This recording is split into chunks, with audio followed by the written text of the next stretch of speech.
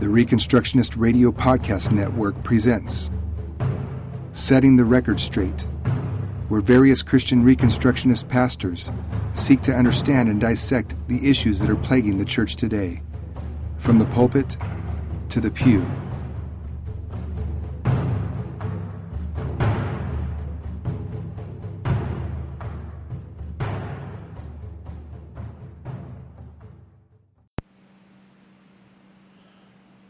Hey y'all, this is Pastor Gordon Runyon from Emmanuel Baptist Church in Tucumcari, New Mexico. Thank you for listening to this episode of Setting the Record Straight, and on behalf of Reconstructionist Radio, thank you for your continued support. We've had a kind of a roller coaster year in terms of dealing with the website that was attacked and hacked, and man, it took a while to recover from that. But we're looking forward to big things in 2020. We're very close to getting our app finished, and this is going to be a top of the line app. It's not a thrown together thing. A bunch of high quality work has been done on this app, and when it rolls out, it's going to be top of the line.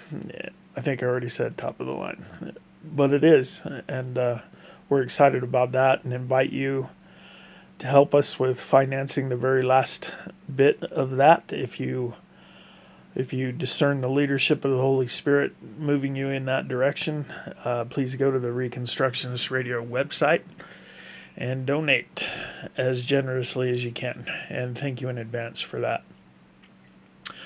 Now, the substance of the episode that follows is an excerpt from a sermon that I preached recently. We've been doing a survey of the Revelation, which means, well, not even that. It's something different. A normal survey would be like a 30,000 foot view of a book or something. And what we've been doing is kind of going chapter by chapter, sometimes image by image, through the Revelation and showing how the four major interpretive schools of thought deal with those things. And while a lot of people are finding that interesting, it's a little bit frustrating as a teacher and preacher, because it's impossible to just get very detailed and stuff without understanding. You're going to take 5 years to go there, which I don't want to do. So, in just an effort to introduce people, we've recently had an influx of new people in the congregation who are only just now being introduced to concepts like theonomy and postmillennialism, and just trying to introduce them and bring them along. And so, that said, the excerpt that follows is from a sermon that came from Revelation chapter 13, and specifically the image of the beast from the land, who looked like a lamb and spoke like a lion, or spoke like a dragon, rather. So we're talking about ways that a lamb-like organization can begin to resemble a dragon. And then afterwards, it's my intention to sit down for a little while and answer some practical questions that have arisen, at least in my mind and in our practice as a church, dealing with one of the areas that's addressed in the short little message that follows here. And so that's my plan. The excerpt first, take a break, and then come back and just kind of have a casual conversation about one of the topics, one of the ideas that's raised there, and what it really means to deal with that. So enjoy. Hopefully you find something of benefit in it. God bless y'all.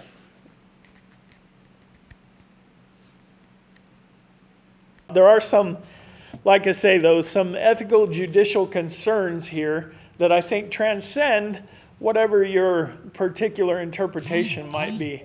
And that is particularly, I think we'd all admit, regardless of our interpretation, that it is possible for a modern day government to begin to act like whoever is being talked about in the beast from the sea.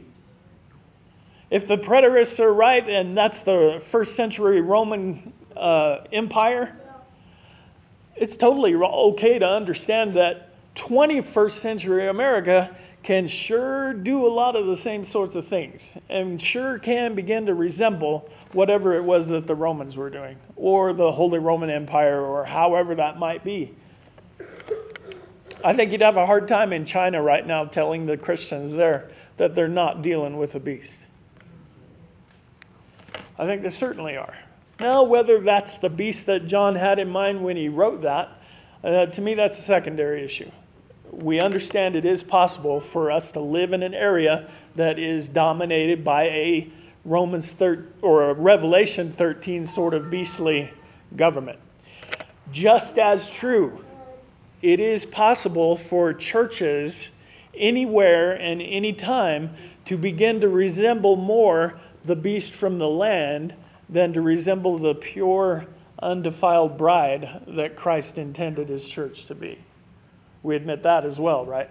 The church can become corrupted to the point, like Jesus said at one point, to the point that the synagogues become synagogues of Satan rather than pure churches. What I want to explore with you today is several ways that a church that should look like a lamb can wind up speaking like a dragon and serving the beast. The first one that I'll mention, these are in no particular order. The first way that a church can become a beastly church is that it fails to counter the dragon's claims to mediatorship. That's a tough word, mediatorship. What's the Bible say? There is one God and one mediator between God and man, the man Christ Jesus. And we mean that in an ultimate sense, that standing between sinful men like us and a holy and righteous God, there's only one intermediary. It's Jesus. And what qualifies him to be that is that he is at one time perfect human and perfect God in one being. How does that work? I don't know. But that's the miracle of the incarnation that we are especially supposed to have in mind in this season. Right? What's the Christmas miracle? Not that a baby was born in a manger, but that God stepped down into his creation as a part of his creation. That's the miracle. And for me, that's worthy of celebrating. In fact, I think we lose that and we lose it all. The incarnation is so huge. So as my brother reminded me the other day, and it was absolutely true, we have to be just as sold out to the idea that Jesus' humanity was 100% real humanity as we are insistent and sold out to the idea that his godhood was 100% godhood. You can't have 90-10, right? It can't be that way. Now, that has consequences. If you believe that Jesus sits on top of the stack when it comes to humanity, that means nobody else can take that place. It's already occupied. And what happens in human history and the history of governments is that they try to cast Jesus out of that place, or the church is not very good at preaching him into that place, that the governments feel free to take that place. And we see this beginning in the book of Genesis as wicked kings start deifying themselves and demanding worship from everybody. Pharaoh was supposedly a god walking on earth. And you just see this over and over again until you get to the Roman Empire. Caesar itself is a title of deity. And every one of the Caesars considered themselves to be divine beings who were worthy of worship. Well, the church doesn't help matters when it refuses to speak out publicly against that deification of the beastly state. So why am I the only pastor in town who's speaking out publicly against the deification of the state? Shouldn't be that way. And it's not because I'm good or special. I'm wondering. I wish somebody else would do it. I wish I didn't have to do it. Who else is doing it? Why is it so hard to find a church that's willing to keep Jesus in that spot, even if it means having to knock everybody else down? If the pulpits aren't doing that, the people aren't going to know it should be done. And so we find ourselves in a place where the government sees itself as the voice both of the people, but also the voice of God. The government sees itself as the closest thing that we can get to God. How do we know that's true? Oh, not in America. Yeah, in America. Every problem that comes around, what's the first thing that should... Oh, somebody should make a law. Washington needs to do something. Santa Fe needs to do something. No. We need to appeal to God. We need to appeal to heaven. And the church becomes a dragon in its speech when it fails to call out the false mediation of the government, whatever government that is. We have to insist there's only one name on the top of that stack. Amen? Good preaching, preacher. Amen. Second thing I want to point out is that the church comes to the aid of the state when we come out in favor of coercive leadership characterized by the exercise of force. You like how I keep my points real short and simple? The church speaks like a dragon when she herself operates with and endorses the coercive use of force as a principle of leadership. I'm going to have to put that in plainer language for you. The beastly state doesn't exist without the power to say to everybody, do what I say or else. Right? If the government didn't have that power, it wouldn't exist as the beast that it exists as. It's that power to force people to do your will when they don't want to do it. That's what creates a beastly state. And the church should be speaking out against that. But let me tell you, brothers and sisters, y'all are refugees from other churches, so I'm going to say something. I'm preaching to the choir here when I say this. Most churches not only do not preach against that principle, but they've taken that principle and incorporated it into the way they do church. You're going to come here, you're going to do what we tell you, or else you can just find somewhere else. Oh. Nobody here has dealt with that? Yeah. The church needs to speak out against this sort of thing. And where do we get this from? Where do we get the stuff to tell the government you shouldn't be operating that way? We get it from Jesus in the upper room. When he, the one who had the only right to say to people, do this or else, when he is the one who put aside his clothes, took upon himself the garment of a servant or a slave, and bent down and washed the feet of all the people who should have been willing to just call him master and call it good. And he didn't do that to give us a new sacrament to perform in the church. Brother, you going to the foot washing tonight? Listen, when we have foot washing as part of what the church does in its ceremonies, all we prove is we don't know what Jesus was talking about. Amen. Jesus was not talking about your feet. Now, I want you to come to church with non-smelly feet and all that. But Jesus wasn't talking about your feet. He's talking about in the new economy that Jesus is creating and has created. In Christ, all things are new. The old has passed away. There's a new creation. There's a new humanity that comes from following and serving Jesus. And in that new community, that new creation, the new way the world works, leaders lead by serving. It's got to be that way first in our churches. But when it starts working in our churches and people who are not part of our churches begin to see, oh, you're doing something weird over there. You've got something strange going on. You don't have anybody in that church that's pounding on people and saying, do this or else. How can you have an organization like that? How can it possibly survive without somebody who's got the power to make you do what I darn well tell you to do?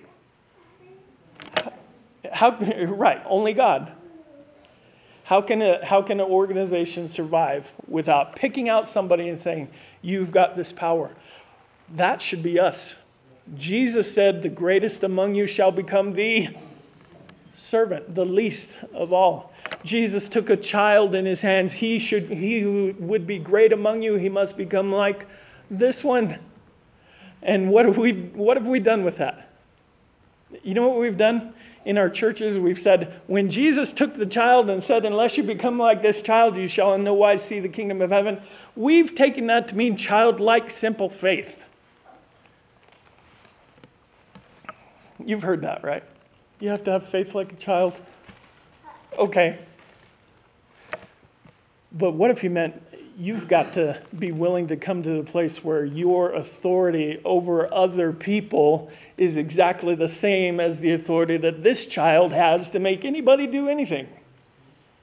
What if the only authority that exists within the church as far as one human dealing with another human, what if the only authority we're supposed to have is the authority of a child or the authority of a slave? If the slave wants to get his masters to do something, what's he going to have to do? He's just going to have to find a way to persuade them. He's going to have to talk them into it, right? He's got no authority. And it will help if he has demonstrated throughout his life that he's really good at his job. He does what he's supposed to do. That will kind of lend his voice some authority. Our churches have to be run this way, and they're not. We've taken the dragon's form of authority, do this or else, and we've made it the way we structure everything we do as a church. You mean, Pastor, you don't have the authority to come to me and tell me to leave? No, I don't believe I have that authority. I can preach in such ways that you make yourself think, I don't want to go there anymore. But amen, Pastor. But I have no authority to go at anybody and say, hey, my way or the highway. That's a beastly way of doing business. Third thing, the lamb-like organization speaks like a dragon when she only addresses her speech in one way. What I mean by this, in the text we see here, the second beast has as its object to make sure everybody is worshiping the first beast and the dragon. We saw that, right? So forcing everybody to worship that first beast. And when the prophet only ever speaks to the people about what their duty is before God and before that beast, that has the effect of allowing the beast to get away with whatever it wants to do. Because the prophet says to people, oh, look, Romans 13 says, if you're disobeying the government, you're disobeying God. Which it doesn't say. But that's all you hear.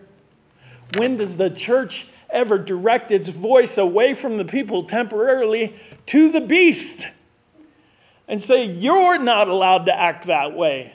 You're supposed to be obeying God, and you'll be in trouble for your disobedience to his commandments. See, the church, the corporate church, the business church is very willing to preach to the people to keep them in line, but that church never turns its voice to the beast and speaks like a genuine prophet, speaks like a prophet of old, and says to them, thus saith the Lord, you cannot continue in this path. When's the last time the church spoke like that? And the fact that it will not speak that way, eventually, the people who are in office and in power with the other beast, eventually they start to think, we can do whatever we want. The church may make some grumblings and stuff, but they don't care. We can do whatever we want. The fourth way that the Lamb preaches like a dragon is that she preaches no standard for civil morality. Many, many churches have the idea that the government is allowed to just kind of try to figure it out as it goes. Do the best it can. Develop its own theories of natural law and figure out what good and evil is just kind of as they will. In fact, you will have Christian churches become nervous when people like me suggest we should be teaching the government what righteousness looks like. Oh, separation of church and state. Separation of church and state does not mean separation of God and state. The state is still going to have to deal with God. We help the state by telling them, look, these are clearly the things that God requires. And your variance with these things is putting you in a very precarious situation.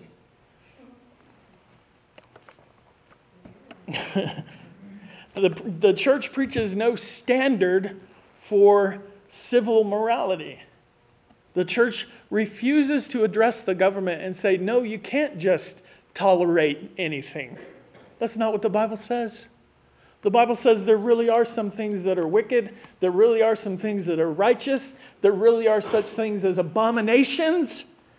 And there really are things that are sweet and honorable and should be rewarded. And that's your job, government, to enforce God's definition of what those things are. Romans 13, verses 1 through 7, one of the things that it does say is that the deacon of God, which is the civil government in that passage, the deacon of God is there to punish the wicked on behalf of God. But the simple question then is, whose definition of wickedness, whose definition of evil does the government get to prosecute? And if the church is not preaching and teaching its own people what God's standards of righteousness are, how in the world is the outside government supposed to have any clue? You can't even go to a Christian church and find the government and find the preacher telling you specifically, these are the principles of righteousness which have not changed, which will not change, which are based on the unchanging character of the God who changes not. You can't find that in Christian churches. What you'll find in Christian churches these days is more people saying, well, brother, preaching the law, that's dangerous.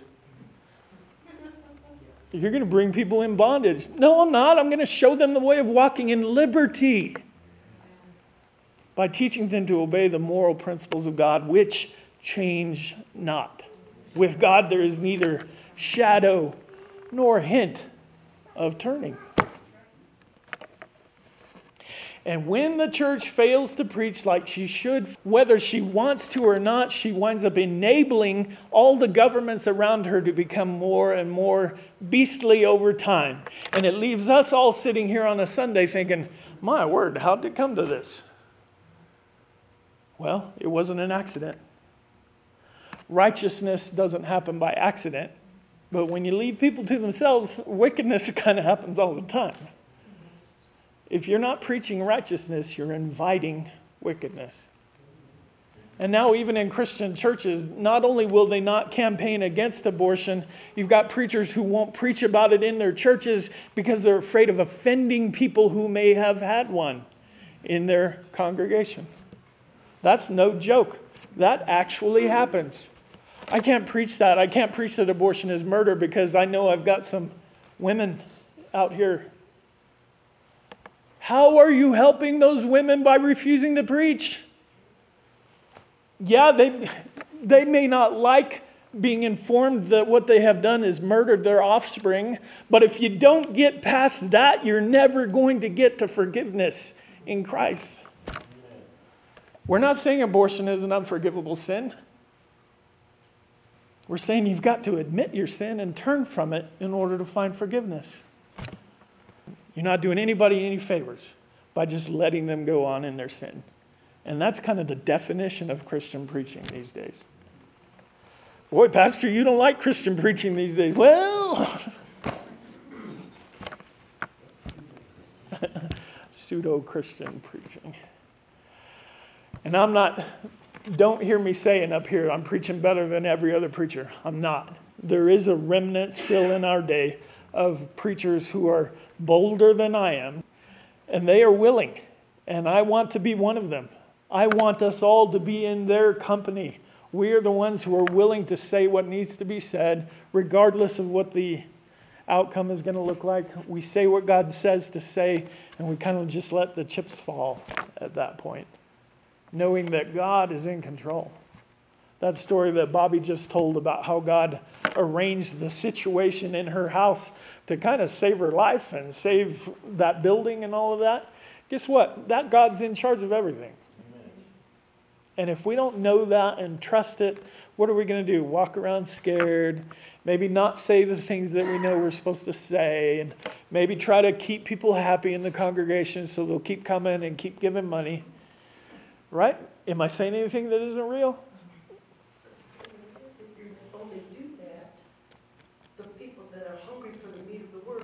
That's right. That's right. You're either feeding sheep food or you're feeding goat food.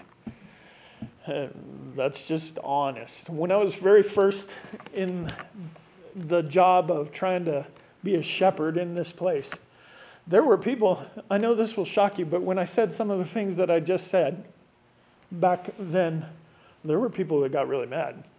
And they left. And I felt bad about that.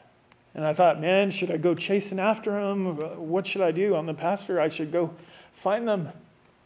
And it just really helped me to come to the realization that you don't help a wolf out by telling him, why don't you come back and put your sheep clothes back on? And it doesn't help the sheep either to welcome back the wolf. Preacher, preach sheep food, and the goats will go looking for something else. And when they do, that's not a tragedy. That's the increasing purity of God's church. It's not something to be afraid of. What's that? Leaves more room for the sheep. Right, leaves room for the sheep. All right, God bless y'all. Thank you for your patience with me. Let's pray. The Reconstructionist Radio Podcast Network brings to you a complete lineup of podcasts where you will hear practical and tactical theology. Our desire is not simply that you consume our shows, but that you also live out your faith in every area of life. We can talk all day long about these things, but if we fail to put them into practice, then we fail as ambassadors of Jesus Christ, our King. Subscribe now to your favorite Reconstructionist Radio Podcast Network shows, or you can subscribe to the Reconstructionist Radio Master Feed, where all of the content we produce, including the audiobooks and audio articles, will pop up as soon as they are available. And don't forget to visit ReconstructionistRadio.com to volunteer as a narrator or to partner with this ministry financially.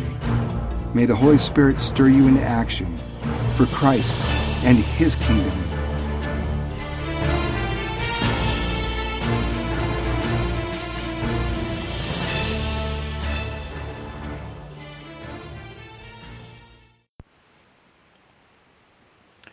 And we're back from our break and changing things up a little bit. I'm sitting here with my illustrious wife, Joyce, my best friend and best counselor.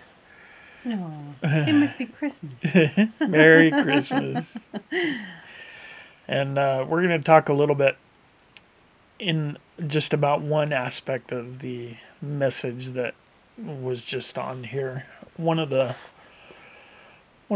points that I was making is that a church that should look like a lamb can become like a dragon by adopting the dragon's theories of power and authority within the church. Well, that's pretty standard, really. Oh, it's absolutely the status quo. Yeah.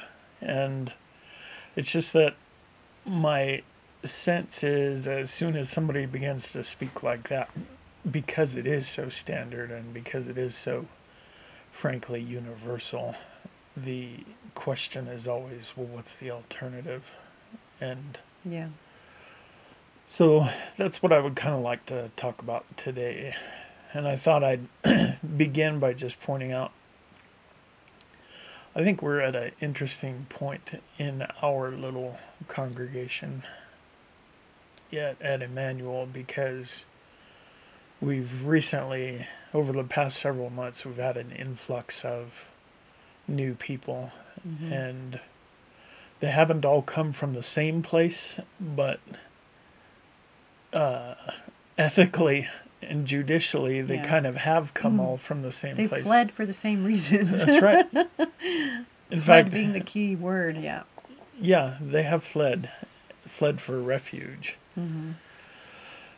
In fact, we've talked recently about changing the name of the church, and somebody suggested that we just call it the Refuge, just as a description of Yeah. what that was one of the new people that suggested that's what we should call it, because that's what it's been Yeah. for her. And sociologists and stuff who study church life have come up with two categories it's fashionable for them to talk about when they talk about church attendance and stuff. Mm-hmm. And one is the nuns, and these are people who are surveyed who say they have no particular religious affiliation, no denominational. So they're called the nuns, but there's another group called the duns, Oh, where they just say, I'm out of here, I'm done. yeah. I don't need this anymore. And these are ones who, at least when they're surveyed, would say that they used to have those sorts of church affiliations, but now they don't. Now they're burned out. They're finished. They're done. Yeah. And I feel like the duns represent over half our congregation right now. People who have fled, Yeah. And we do have folks who, in their own confession about what has happened to them, they talk about being kicked out of churches for holding to minority opinions Yeah.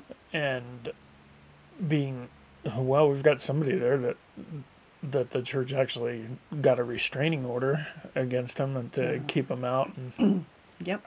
and you and I aren't strangers to the sort of abuse that make people leave churches. Yeah. That's true. I mean, not physical, but, when you get accused of being motivated by demonic spirits and stuff like that, I think that qualifies when it's the pastor accusing you of those things and spreading it around. Not to you, actually, but to everybody else. Right, to his in-group and all that. Yeah. So anyway, my point is that for a long time we existed as a very tiny congregation of people who were pretty much on the same page. Mm-hmm. The ones who remained with us were people who had heard all of my stuff and had come to at least tolerate it, if But a lot of them were in agreement. Mm-hmm. We came to a run-of-the-mill Southern Baptist kind of country church congregation, and up until a few months ago when this influx happened, we were then existing as a small congregation of Christian Reconstructionists and abolitionists and people who were just wondering what do we need to do to affect our community and actually trying to do those things. And now we've got this influx that on a good Sunday it's kind of more than doubled the number of people who are there. Yeah. And these folks coming in have no clue. I mean, they've heard some of my anti-government stuff. They've read the articles that I have in the newspaper, and because they see me being critical of government and bringing the word of God to bear against tyrants of all stripes, well, let's go give that guy's church a try. But they come here as pretty run-of-the-mill evangelicals otherwise. And so when I'm breaking out postmillennialism and theonomy and stuff like that, these are terms they haven't even heard of, much less considered, dealt with. Yeah.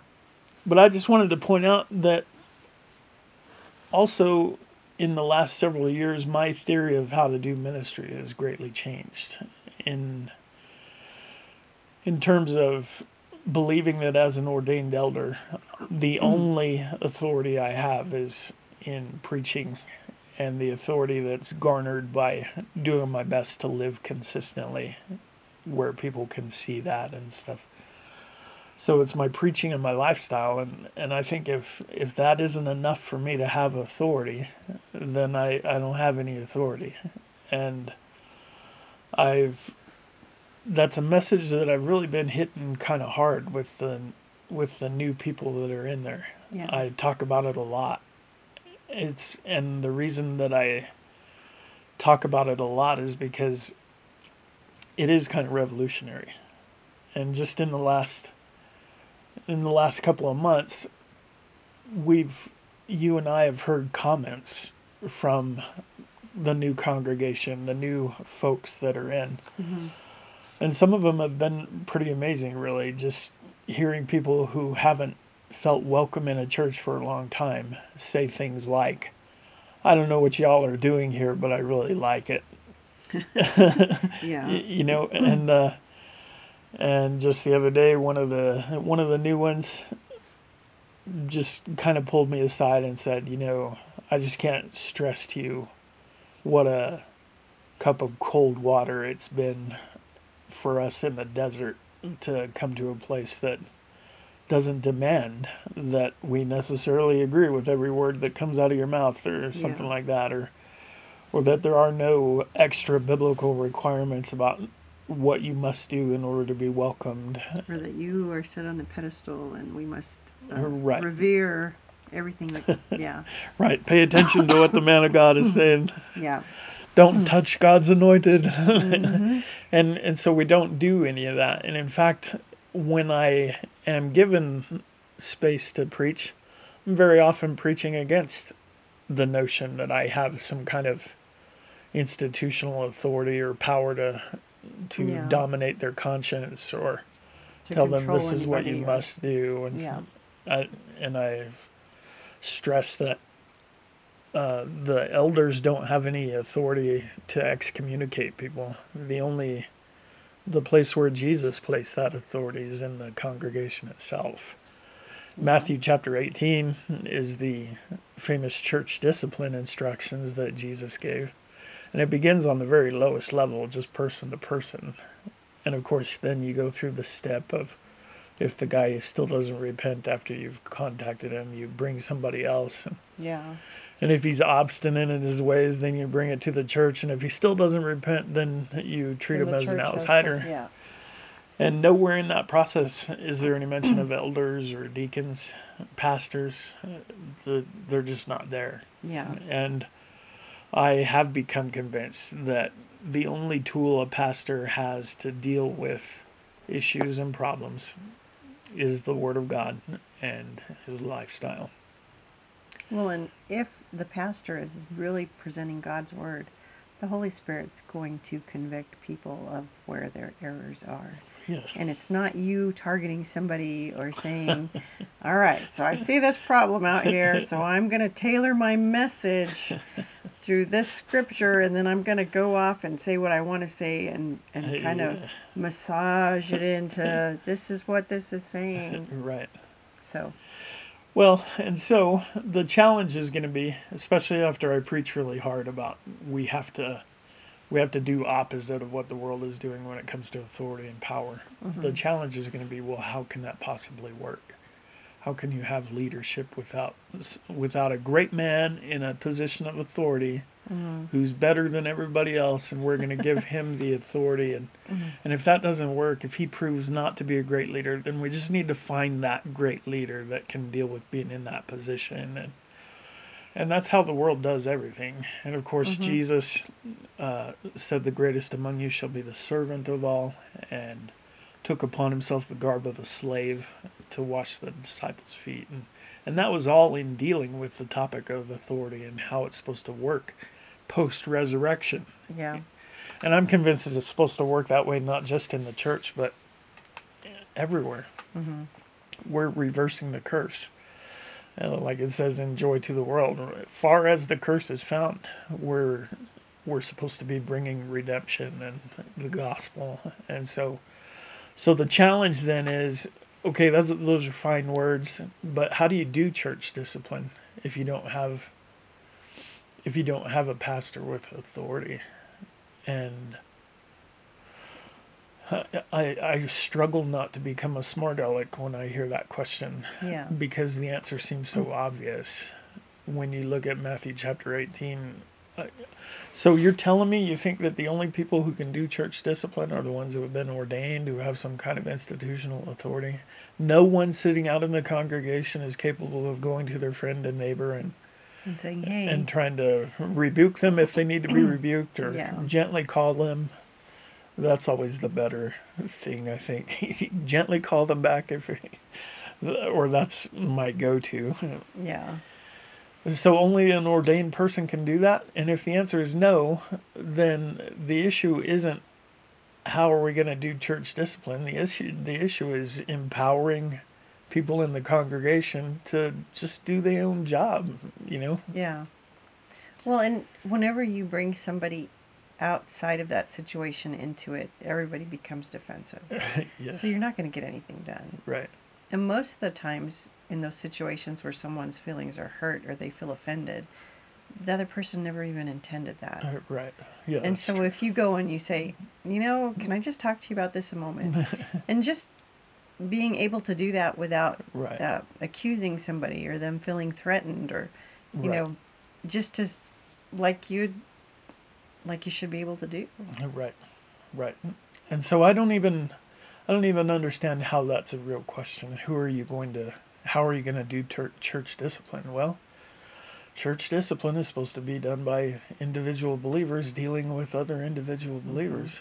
And it doesn't need to be this formal process. Yeah, it's not a trial by jury or a Right. court of appeals. Right. Yeah. And so another question is like it. You, pastor, if you don't have this kind of authority and you're not making people like formally covenant to be your congregation, how are you going to know who you're supposed to pastor? How are you going to know who you're supposed to disciple or train? And? Well, I think the answer just presents itself right away. And the answer is the people who keep showing up That's right. are the ones who apparently want to learn from me and hear some instruction, or they see some kind of value. I still find that amazing, but they obviously see some kind of value showing up on a Sunday to hear the word. And as long as they're showing up, and as long as they're allowing me to speak to them, then if I discern that here's a place I may need to say something directly to them, then I'm going to do that. And that's what we all should be doing, Right. not just pastors. Right. Well, then it makes me ask then, if you really think that way, then shouldn't you have to believe that the only discipleship that can take place is one where you have an ordained person discipling a layman of some kind? If that's not a real divide, if that's not a real requirement, and lay people can successfully disciple each other, then I don't know where that question really grabs hold of anything, Yeah. But here's the thing. For me, I consider this to be a challenge. Over half the congregation is probably on a different page with me when it comes to a lot of things that I think are important, like the law of God and the expectation of victory for the gospel and abolition. A lot of the congregation probably has never heard those things, or they're hearing them for the first time from me. And the challenge is going to be, okay, pastor, you're talking about leading without having institutional authority. Well, here's the challenge. Here's the place where we get to field test that, and the rubber meets the road now. Yeah. Pastor, what are you going to do when over half the congregation is not on the same page as you are, and you've got to try to lead? What are you going to do? And I'll tell you what, several years ago, that situation would have scared me to death. Yeah. And, well, I was in it several years ago. When we first got to the church, over half the congregation not only disagreed with me, but they hated me. And And Yeah. it was very much a source of anxiety for me all the time. Yeah. But dealing with this now, kind of in not the same. I mean, there's no antagonism coming from the present Yeah. congregation, but there's no anxiety on my part because my job is extremely simple. I just preach to the ones who will listen to me. I just teach the ones who are willing to hear it and learn from it. Yeah. And I'm willing to let the chips fall, you know? Well, ultimately, you can't change anybody. No, that's true. Nobody can change anybody else, and that's the whole reason God has to be in that equation. You know, Right. He's the only one that can do any real change in any of our lives. Right. Man, it was so terrifying for me before I kind of had this revolution in my thinking brought on by fellow podcasters at Reconstructionist Radio, by the way. But before I had that upheaval in my thinking, I was terrified by passages that said things like the shepherds will give an account for the souls of the ones that are in their charge. I'm terrified to hear something like that, you Yeah. know, because I know something about the people who are in my charge. And now coming to realize that just means that I'm going to give an account for how I taught and how I Yeah. preached and how I lived among them. Did I live consistently and treat them consistently with my message? And I just really feel like as we see church after church fall in the area of like sexual sin within the church and sexual abuse by pastors and youth ministers, as that train just keeps gathering steam and we keep seeing churches fall to that, and we keep seeing churches bend over backwards to protect the oppressors and not the victims. I think that we have got to be the ones who have a different way of doing business. And Yeah. I said in that sermon that we have to be the test lab. We have to be the place where these theories are being proven. And we have to make this work as a congregation or as, you know, as churches. We have to make it work where pastors are not domineering. They're not lording it over anybody. The elders have no authority over people's consciences or anything like that. That we really do take seriously the idea of the right and duty of private judgment among the congregation, and we're okay with saying, you're not my servant, you're God's servant, and He'll deal with you, and Yeah. I don't have to be on your case all the time. And to me, that's so freeing, and it's so I feel so much more secure about, well, this is my job. God knows me, and He hasn't given me this gigantic task. Yeah. He knows I'm not Hercules, that I'm this weak man that can barely string two sentences together when I'm preaching. So my job is not difficult, or it's not complex anyway. It's just I preach consistently from the Word, and I do my best to live consistently with what I preach and treat people in accordance with that. And if I do that, that is me acting like I know I'll give an account for their souls, Yeah. you know. And I don't understand how pastors live otherwise. I mean, I think we see how they do it. Yeah. They become micromanagers and little ecclesiastical tyrants where everybody has to do what they say because they really think might go to hell if they don't get this thing straightened out. Yeah. And I'm so glad that that's not what the Lord really requires of His people. It is a good thing. Yeah. It really is. Because honestly, nobody wants that type of person On their case. in their life. You know? Right. So, yeah, we have freedom in Christ that you don't have anywhere else. We have peace that you don't have anywhere else because of that freedom. And it can be scary because, well, who's gonna keep me in line? Well, we're big people. We have the Holy Spirit. We have God's Word. Those things are supposed to be written in our hearts, and we're supposed to know, well, maybe I shouldn't have done that. And you know what? You do. You know that. And so, right. Yeah. Be honest with yourself, and that will help a lot. Right.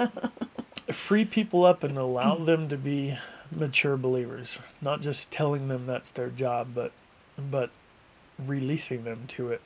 And just saying, this is on you. This is between you and God.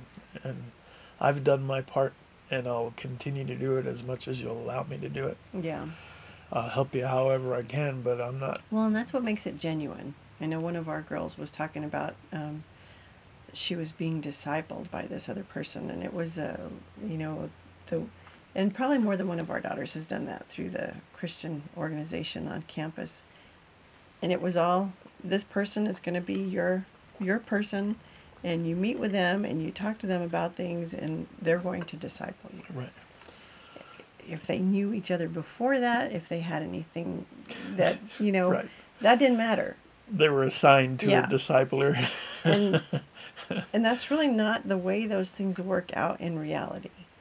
In reality, you have people that are in your life that will provide you opportunities to speak to them and will share things with you that are serious to them.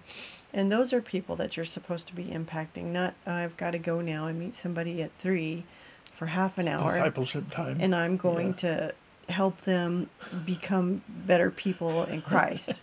That half an hour once a week ain't going to do it. No, that's right. And so, be genuine with the people that are in your life, that you're involved with. And God can work some amazing things out through those times. Sure. I think that's obviously been true just for you and I. I mean, one of the blessings of a Christian marriage is that we have somebody there that's always willing to disciple us, and kind of call us back into line. Yeah. And it's a necessary thing. It really is, because it's easy to become somebody who's focused on yourself instead of on what you should be focused on, which usually is not yourself. That's right. That is right. All right. Can you think of anything else? I want to stress, I think that the population of nuns and duns out in the world is so gigantic. Yeah. And I just met a woman on my route the other day who she said she was a believer, and I asked her if she had a place where she attended church. She said, no, I don't go to church. The last few times I've been to church, they've just really not treated me well. And maybe that's on her. Maybe she's making an excuse. I know people make excuses all the time. Believe that with as many times as... I mean, you and I have enough experience. But then when I said to her, I said, at our congregation, I think you'd find more than half of the people there are just like you, that they've been abused and mistreated by church authorities, and we're just not having it. That's not the way we're doing things. And I was sad. Her reaction was, no, not even gonna go there.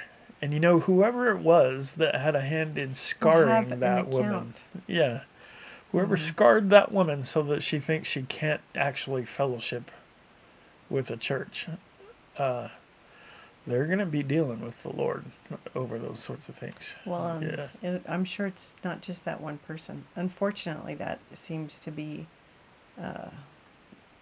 standard operating. People that abuse one person will do that to anybody that they can. Yeah, that's right.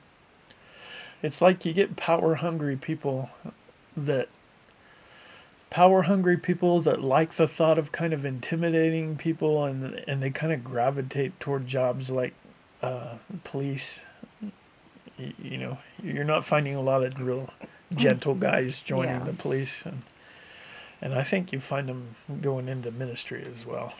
And I mean, it's sad, it's horrific.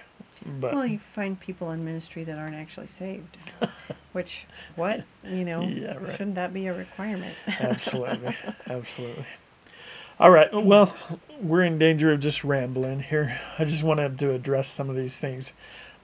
When I talk about we need to refuse to adopt the dragon's method of controlling people, I believe Jesus really did give us a clear alternative to that. And it's radical, and it's world changing, and it brings upheaval. But in my experience of it so far these last several years, trying to implement it as a pastor, and the water is warm. It's a nice place to jump in. You don't have to just put a toe in there. You can just trust the water is good, and it's a nice place to be. And well, the truth of it is, you're not really controlling those people. Right. You're just you're forcing them to do your will to a certain extent. So They're not really controlled in their mind, or yeah. Sure thing. Alrighty. Well, we're gonna go ahead and say good night All right. on the old podcast. Thank y'all for joining us, and God bless you. Go out and dominionize. Oh, Wrong one. Wrong podcast. Dominionize anyway. Thank you for listening to Setting the Record Straight. Join us on Facebook at the Reconstructionist Radio Discussion Group. And don't forget to visit ReconstructionistRadio.com to listen to all of our podcasts and to download our free audiobooks.